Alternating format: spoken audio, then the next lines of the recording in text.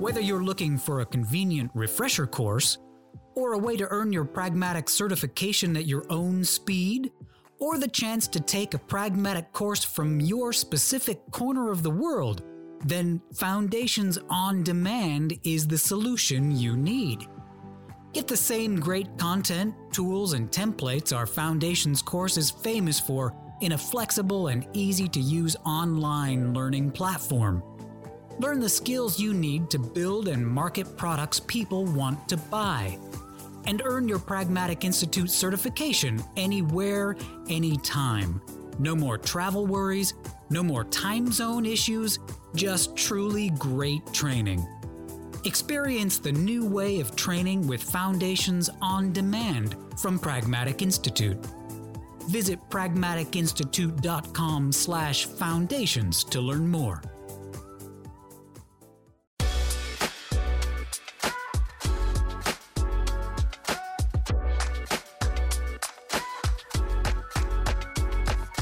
Hello, and welcome to the Pragmatic Product Chat series, where we tackle the biggest challenges facing today's product management, product marketing, and other market and data-driven professionals with some of the best minds in the industry.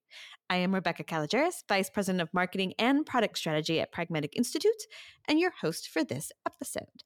Today, we are extremely excited to have with us Yasmin Tahi, who is she brings to us a ton of experience. She's the founder of Modern Product, which is a product marketing consultancy firm. She is an author of Product Marketing Debunked. She is the editor of Product Lunch, which talks a ton of different go-to-market and product marketing tips, lots of articles, lots of best practices, lots of experience, and a lot of passion. So welcome, Yasmin. Thank you so much, Rebecca. I'm so happy and excited to be here.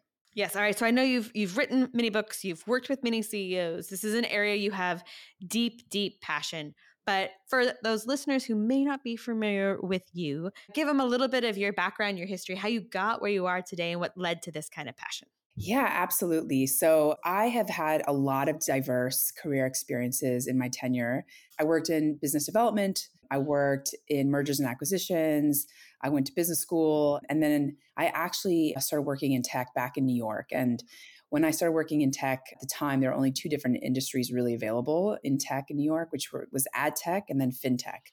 So I joined an ad tech startup at that time. And the role that I started with was a commercialization, go-to-market kind of role.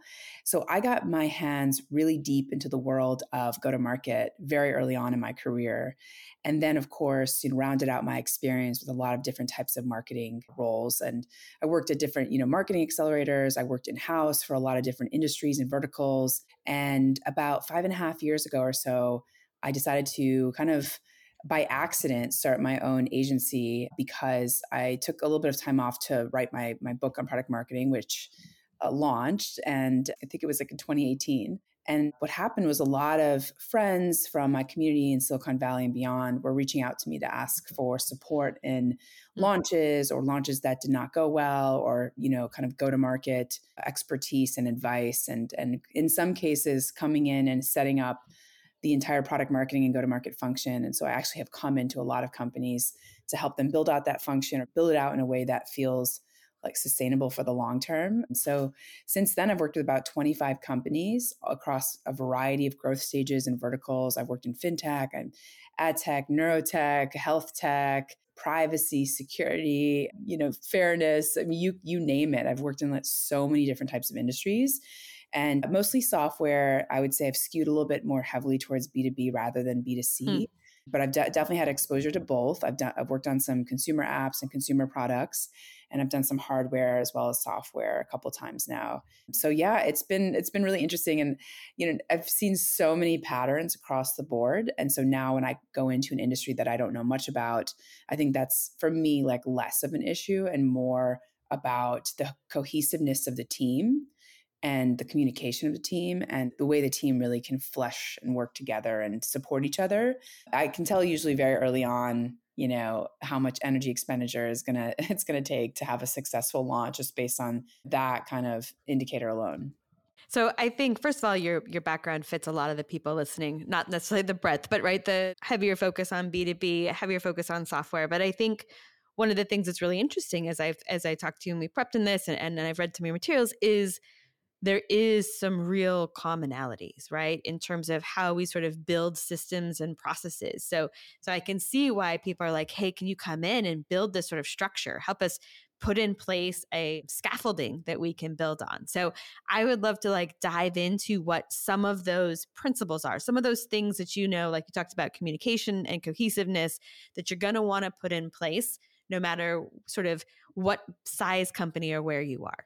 Right, absolutely. So the first thing I like to do is just get an understanding of where product management is in its roadmap and the way that they're thinking about packaging and features and whether or not they've tiered those features. So like having an understanding of what is considered, tier 0, which is like a high impact feature for a launch, what's considered a tier 3, which is maybe, more of a back end feature that's going to be launched. I think that alone, if that structure is not in place, it becomes really difficult to understand how to package and price products and how to understand how they all fit together within the framework of the entire kind of product packaging pipeline for the year ahead or even years ahead. So that's the first step that I take, like really doing a lot of due diligence, understanding like how different teams are speaking to each other, whether product is working really closely with marketing or if they're just engaging them at the very last stage of the process. I think one thing I've noticed too is marketing is a very important function within every tech startup. And yet I think product marketing is very much misunderstood within the context of marketing. And because it's not really just marketing, right? It's a mix of product management, it's a mix of operations, it's a mix of pricing, and it's a mix of marketing. And so, that skill set is sort of something that you need the experience to be able to understand how the interdisciplinary pieces work together. So I also take a look at the marketing team and try to get a sense of like who on the marketing team has that kind of interdisciplinary experience, that product experience, right?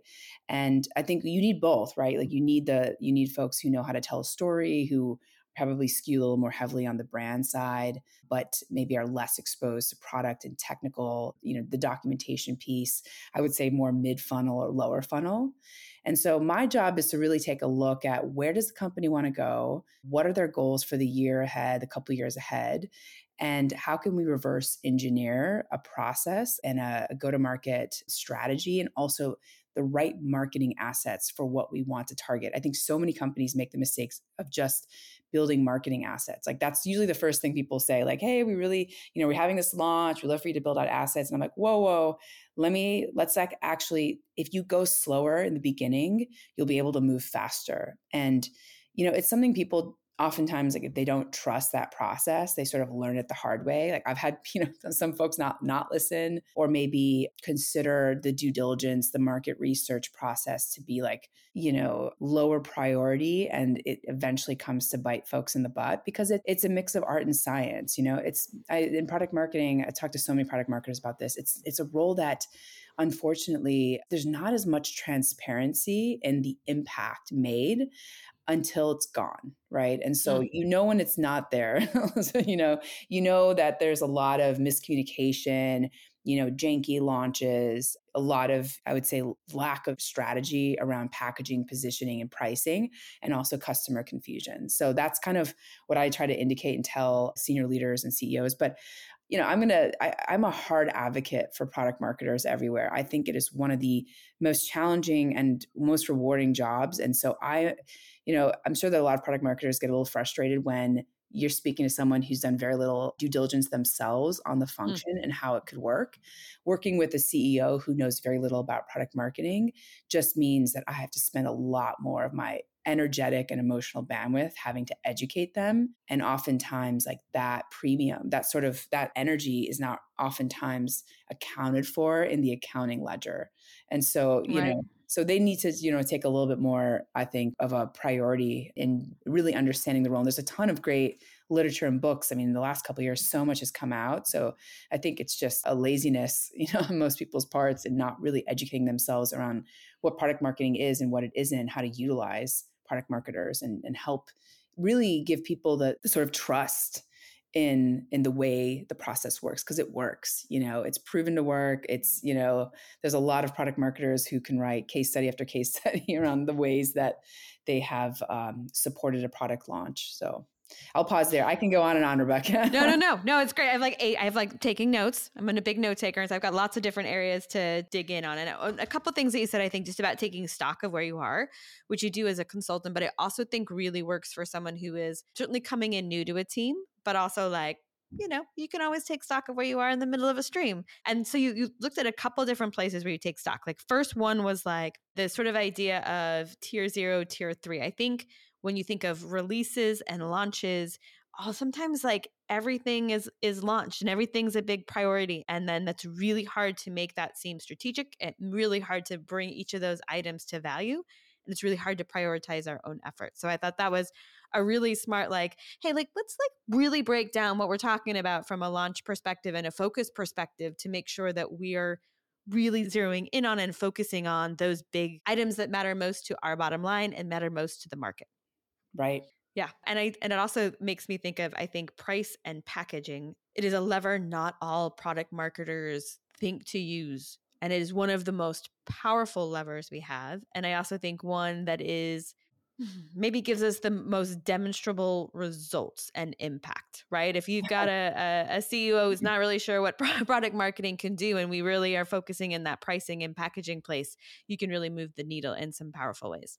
Oh yeah. Yeah. 100%. Yeah. That's, and I think it's interesting, like when it comes to the pricing conversation, I think a lot of people don't take like enough risk. And of course, like every industry is so different, right? So if you're in an industry where trust is a big issue for customers and you have like kind of less risk to play with, but for most like SaaS, like marketing software companies, like I've just been sort of fascinated and surprised at the level of openness that customers have to changes in pricing. So I always tell folks, especially if they're earlier stage, to really experiment with pricing and use beta tests as an opportunity to try out pricing. And then also, when we're doing beta testing, I often tell folks to make sure that they always explain that the product is not free. Because like, I think the words that we use are really important when it comes to product marketing and talking to our customers. Like we always want to say something is complimentary and that like this is worth this much money, right? And that over a period of time, it will default to this amount. So just really always being very careful around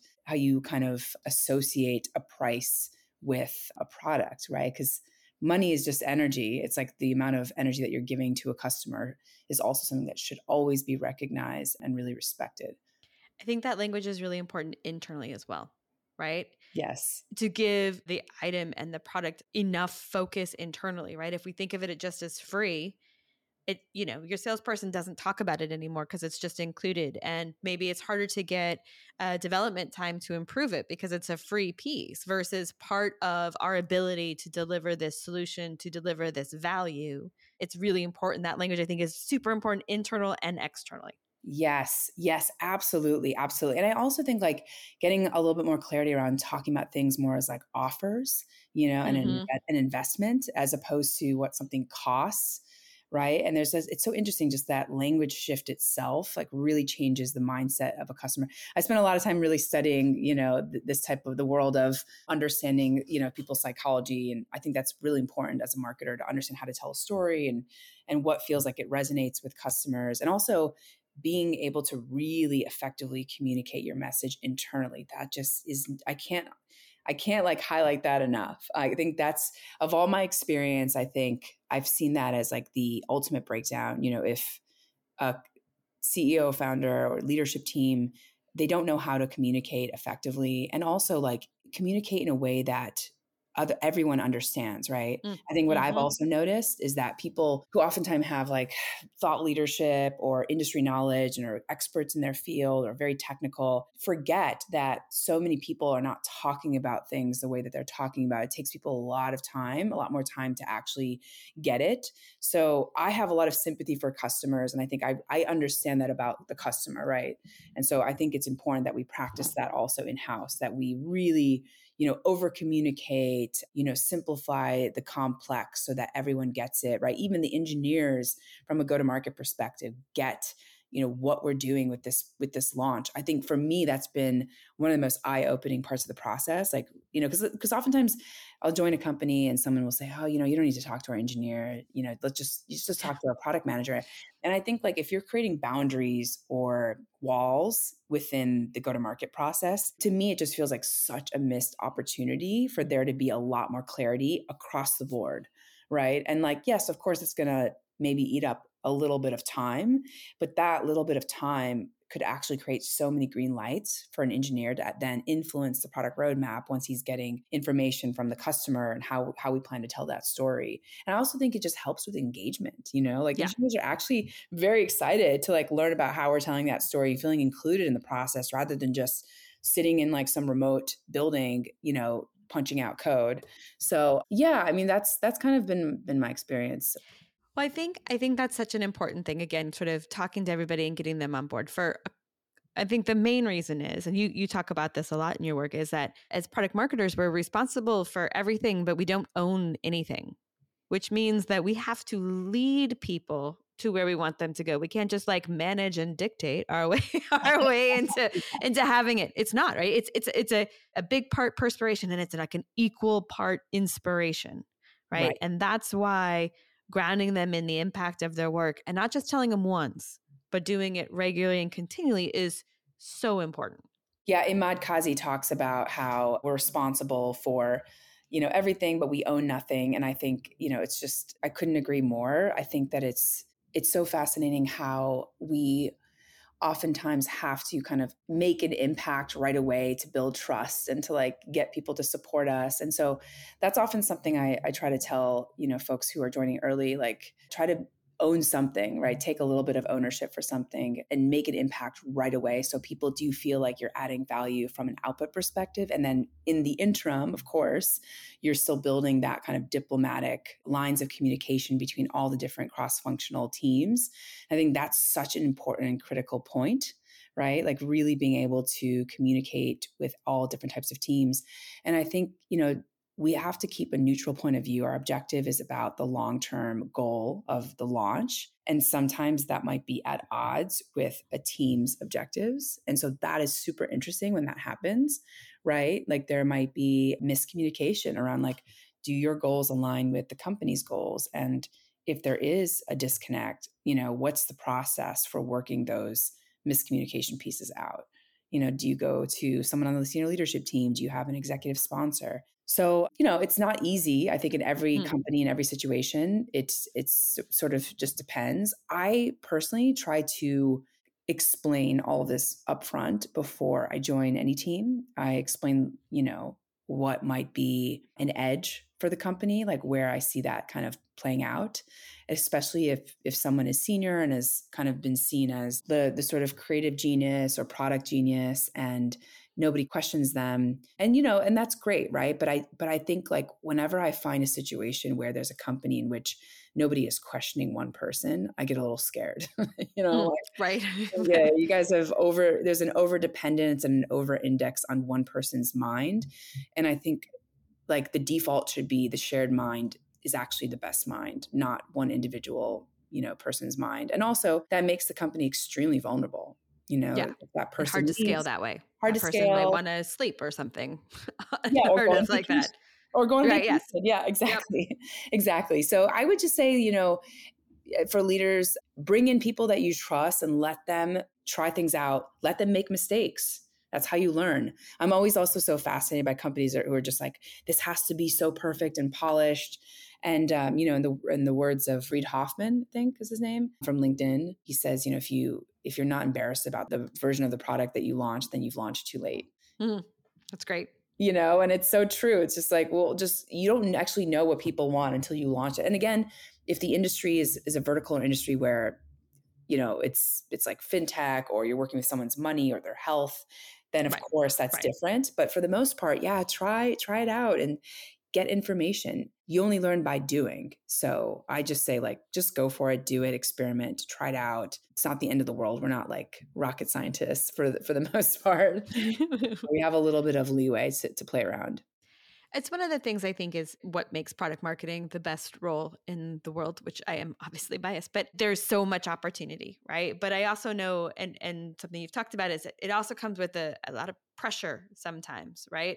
You don't have necessarily direct control, and it's not like super clear lines you need to color in. And so I think you've talked about some really great ways to help with that pressure, right? And how to help get to really take advantage of the freedoms and the opportunities, but put enough sort of bumpers in place that you can succeed and that you will know what that looks like. And so will your CEO. Yeah, definitely. Yeah, I'm a big fan of mental health and making sure that we're taking care of our minds, as well as our bodies and our spirit. So I oftentimes just create really clear boundaries. And I think if a person is not going to respect your boundaries or respect, and of course, boundaries have to be done with grace and a sense of team, work. Mm-hmm. But I oftentimes just create boundaries for what works really well for me. And I explain that to them because I think a lot of people just don't know. I know when I can produce really good work and I know how that works. I'm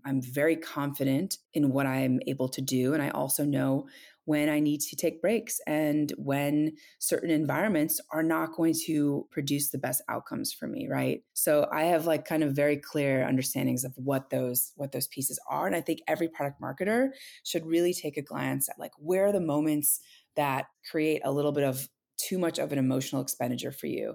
And then you can get really curious about that. Hey, is that something that maybe I need to work on? Is that an interpersonal, exploration for myself, which I've done a lot of self-work over the last several years, because I do think because the role is so interdisciplinary, you actually cannot avoid having to work out these nuances with people. And I think everything that you put out in the world is really just a reflection of your inner world.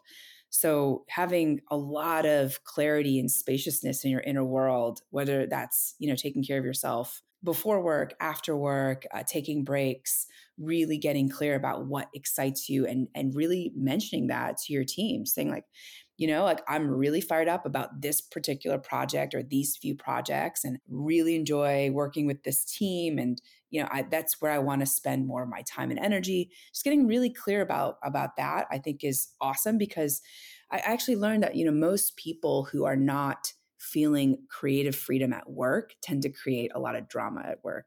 It's just an impulse within us in which we actually really need to express ourselves.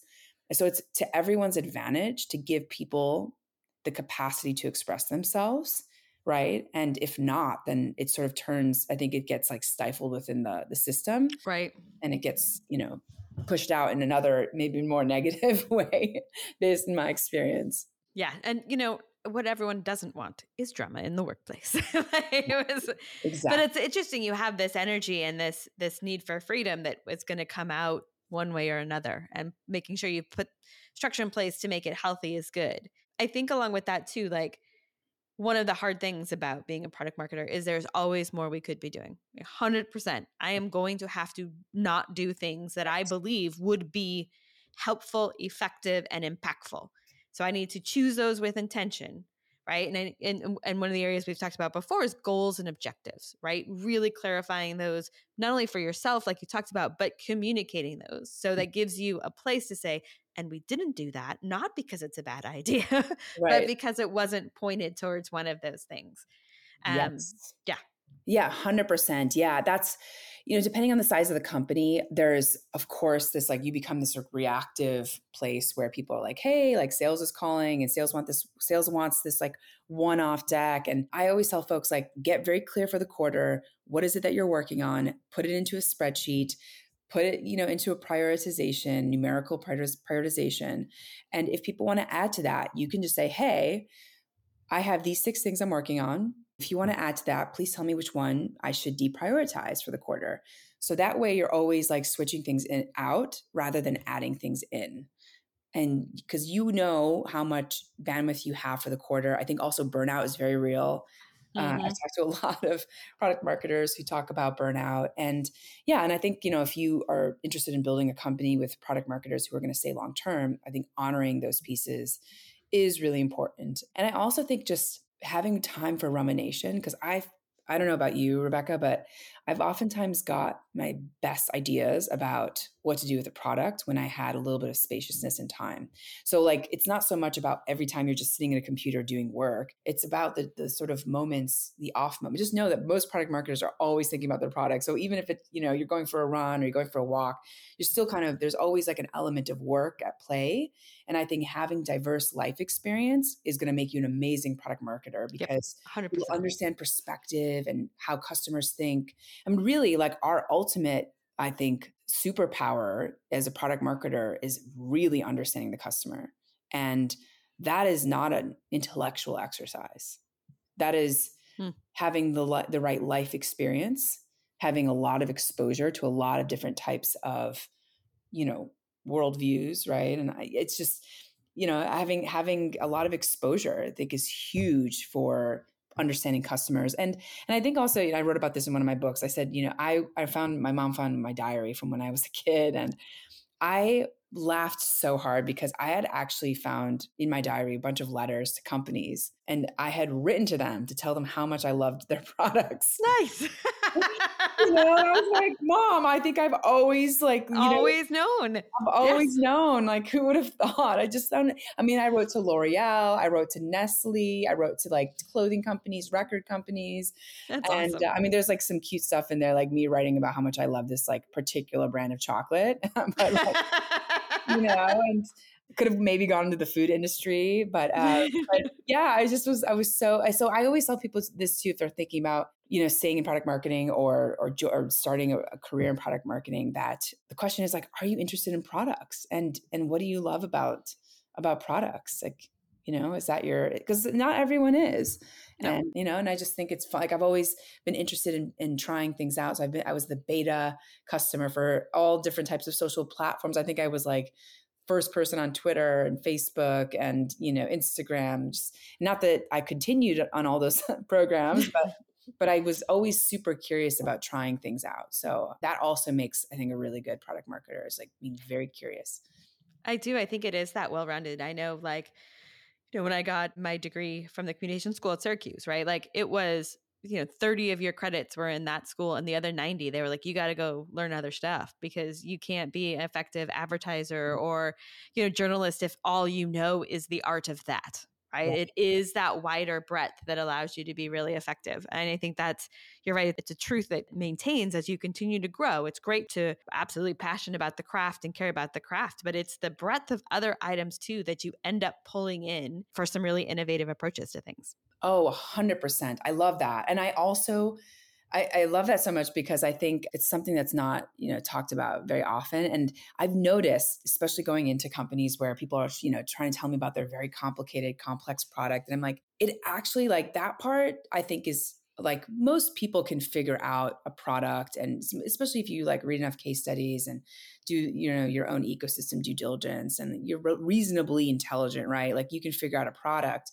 I think what you can't necessarily teach someone is all the other pieces of product marketing, which actually just comes from experience. So it's so funny because a lot of times people get really caught up in like, do you understand our industry enough? Or do you understand our ecosystem enough? And I'm like, that to me is like the last question you should be Right. asking. Yeah, exactly. There's so many other questions that I think are way more important for me to be effective. And I oftentimes think that people who stayed in one industry for their whole experience have way less to offer. Like I'm probably going to put a lot of pushback on this, because like they're sort of thinking in the same linear construct of their ecosystem. So they don't have enough of a mindset shift to really kind of see all the different ways people could perceive the product. That's also true for a product manager who's worked in like one industry, and he's got like a very, very strong POV about the product, but like he might be missing like one of the most important pieces. And of course, I think most product managers are excellent. So I'm not saying, and I imagine that they have a lot of life experience, but in the cases where people are over indexing on experience of an industry or vertical rather than all the other layers and pieces of product marketing, I think it's a massive misstep. Well, I mean, I think you start to accept as truths the way things are and the limitations that exist there, not even intentionally, right? But it's like, that's the path that this industry goes down. And they talk about, we've got one of our clients who will go and be like, I send our people to trade shows in unrelated industries to hear the challenges they're seeing and seeing if there's ways we could leverage any of it, just like to totally break the model of thinking. And I think it's a similar thing. It can be career, but there are other ways. Like when we're just looking in one tunnel and one path, we miss some really creative things that we could apply. Totally. I mean, Steve Jobs even talks about this, how taking a calligraphy class for him, like really inspired him, when it came to building the typography, for the Apple phone. And it's just, there's so many important lessons in diversifying knowledge. So I'm always taking classes. Like I've taken the most random Right. classes. It's fun too. It's fun. Yeah, it's fun. And I think it's actually like an absolute must for product marketers. All right, one more thing I want to talk about, because I think this is an area too you can tell which advice. Like I really need to remind myself of this advice sometime. But you talk about forcing clarity, right? And really making sure that you understand and that there's clarity, and talk a little bit about what that means and some of the techniques you use, because I think they're powerful. Yeah, absolutely. So it's so funny because clarity of vision for a product within an industry is incredibly important before creating all the kind of product marketing pieces. And without that clarity, what happens is like we're making decisions and we're sort of making commitments without having an understanding of where we're going. So that's something I have seen time and time again, where there might be also varying degrees of clarity across the board when it comes to different teams. So one team might think that, the vision is one thing, another team might think something different. And so we're all sort of moving in a very different direction. If you have clarity, you then understand exactly what pieces and processes and the how. But without that, and I think, having very important conversations with people and really just asking why this, why are we doing this? Why is this important? Coming up with the sort of 5 W's of go to market, what are we doing? Why are we doing this? Who's going to be working on it? And having a very, very specific goal, KPIs in mind, really getting, kind of nuanced about that. A lot of folks oftentimes have very lofty goals without a lot of, I would say, details. Like, and I always say, like, paint the scene. What does it look like? What does it feel like a year from now, 5 years from now? And, it might turn into something different, of course, on the journey, as sometimes it does. But having at least an understanding of where you want to go, it'll give you enough ways to take action to move along. Because I think what I also have noticed is without clarity, people are literally moving in very different directions, in the wrong direction. They're moving fast, but it's not really making an impact on where they want to go. And, I actually see this time and time again. Like sometimes I'll, talk to product managers or CEOs, and I'm like, okay, tell me, what do you want to accomplish a year from now? And if they are like spinning in circles, or if they try to assume that like I need to be managing the product roadmap and as a product marketer, it's very cringeworthy. You're like, well, this is definitely not my area necessarily of expertise. Like I've definitely had a lot of say in the product roadmap, but I think creating the vision for the product itself, just for me, like that needs to come from someone who has more of a product understanding, and I could fill in a lot of the pieces from the customer perspective, my own thoughts on the ecosystem after doing due diligence. But oftentimes it makes me a little nervous when people, assume that, they don't really have a lot of clarity around like the product roadmap, and they want you to sort of create the product roadmap. So that's something that I think is actually a big myth and common misunderstanding people have about product marketing. I think one of the reasons I liked your sort of forced clarity is both, I think, important to ask sort of the next level questions ourselves. But I also think we are often big picture people, right? And so we get really excited and we're thinking big thoughts. And then we assume that your big thought and my big thought that we use like 4 words to shorthand is exactly the same. And we send people off. And it's sometimes like we send off our own employees, our own staff. And you think, man, I did them a disservice. Yes, they could ask me clarifying questions, and some of them do it very well. But also, like, I should inspire here, but give enough. That's not a restriction, but enough that we know that we're aligned on where we're headed, right? Not that we are aligned on every step to get there, but that we've really got clarity on the goal state of where we want to be. Yes, 100%, Rebecca. Absolutely. And I think even for me, when I run meetings, I oftentimes will have a goal in the meeting. Like the goal of this meeting is XYZ, which fits under this like larger company goal. Right? Everything we should be doing should have a goal. I think there's so many meetings these days that are a complete waste of time. that could have just been an email. So yeah, I think clarity and having that in one document where people can all access is also very important. And even just there, that breadcrumbs to start any meeting or initiative. This is how this maps up to here. And you think, oh, okay, great. It doesn't have to be long, but it is level setting. It's sort of what problem are we solving and why? Exactly. Yeah, exactly. All right. We talked about a lot of different things today. It was awesome. If you were going to get listeners to do 2 things differently tomorrow based on what we talked about today, what are those 2 things you'd want them to do?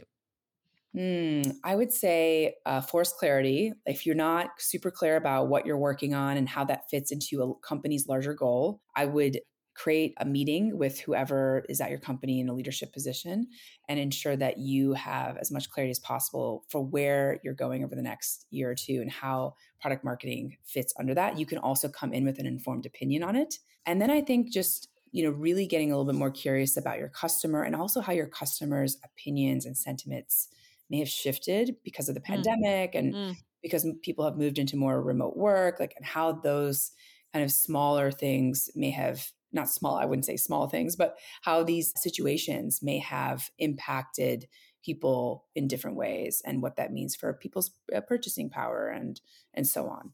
Yeah, no, it's true, right? Because knowing your market is never like a one and done thing. You've got to keep that. Everybody evolves and all the markets do too. Exactly. All right. You are a prolific writer in this space, and I know you love to share kind of your thoughts and your beliefs and sort of what you're doing. If people want to learn more from you and they want to access you, where would you like them to go?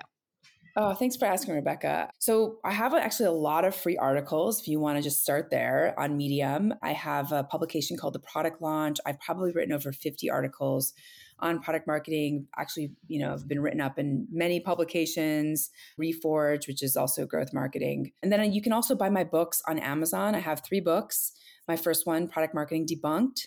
The second one is The Launch, A Product Marketer's Guide. And the third is Breaking into Product Marketing for those who are new to product marketing and want to learn about the interview process. And I also have a show on product marketing that I have 2 or 3 seasons that was sponsored by ShareBird, where I interview some of the product marketing leaders across the world. It's fantastic advice. And I'm always I have an online course on go-to-market too, which people generally really liked. So yeah, that's pretty much it. I also do work with companies. So, I have a pretty big waiting list, but if you are interested, and also one thing I do a little bit differently is I spent 2 years learning about intuition and have a master's certification in intuition medicine. So I use my intuitive skill sets with my product marketing business skill set and combine those together in my consulting. So nice. Yeah. Excellent. All right. Well, thank you, Yasmin. Really enjoyed this conversation and the insights you brought to the discussion. And it's a topic I love to talk to other people about who are as passionate as I am. So thank you so much for joining us today. Thank you so much, Rebecca. All right. That does it for today's episode. Thank you, everyone, for listening. And don't forget to join us next week when we tackle another great topic designed to help you elevate your product, your company, and your career.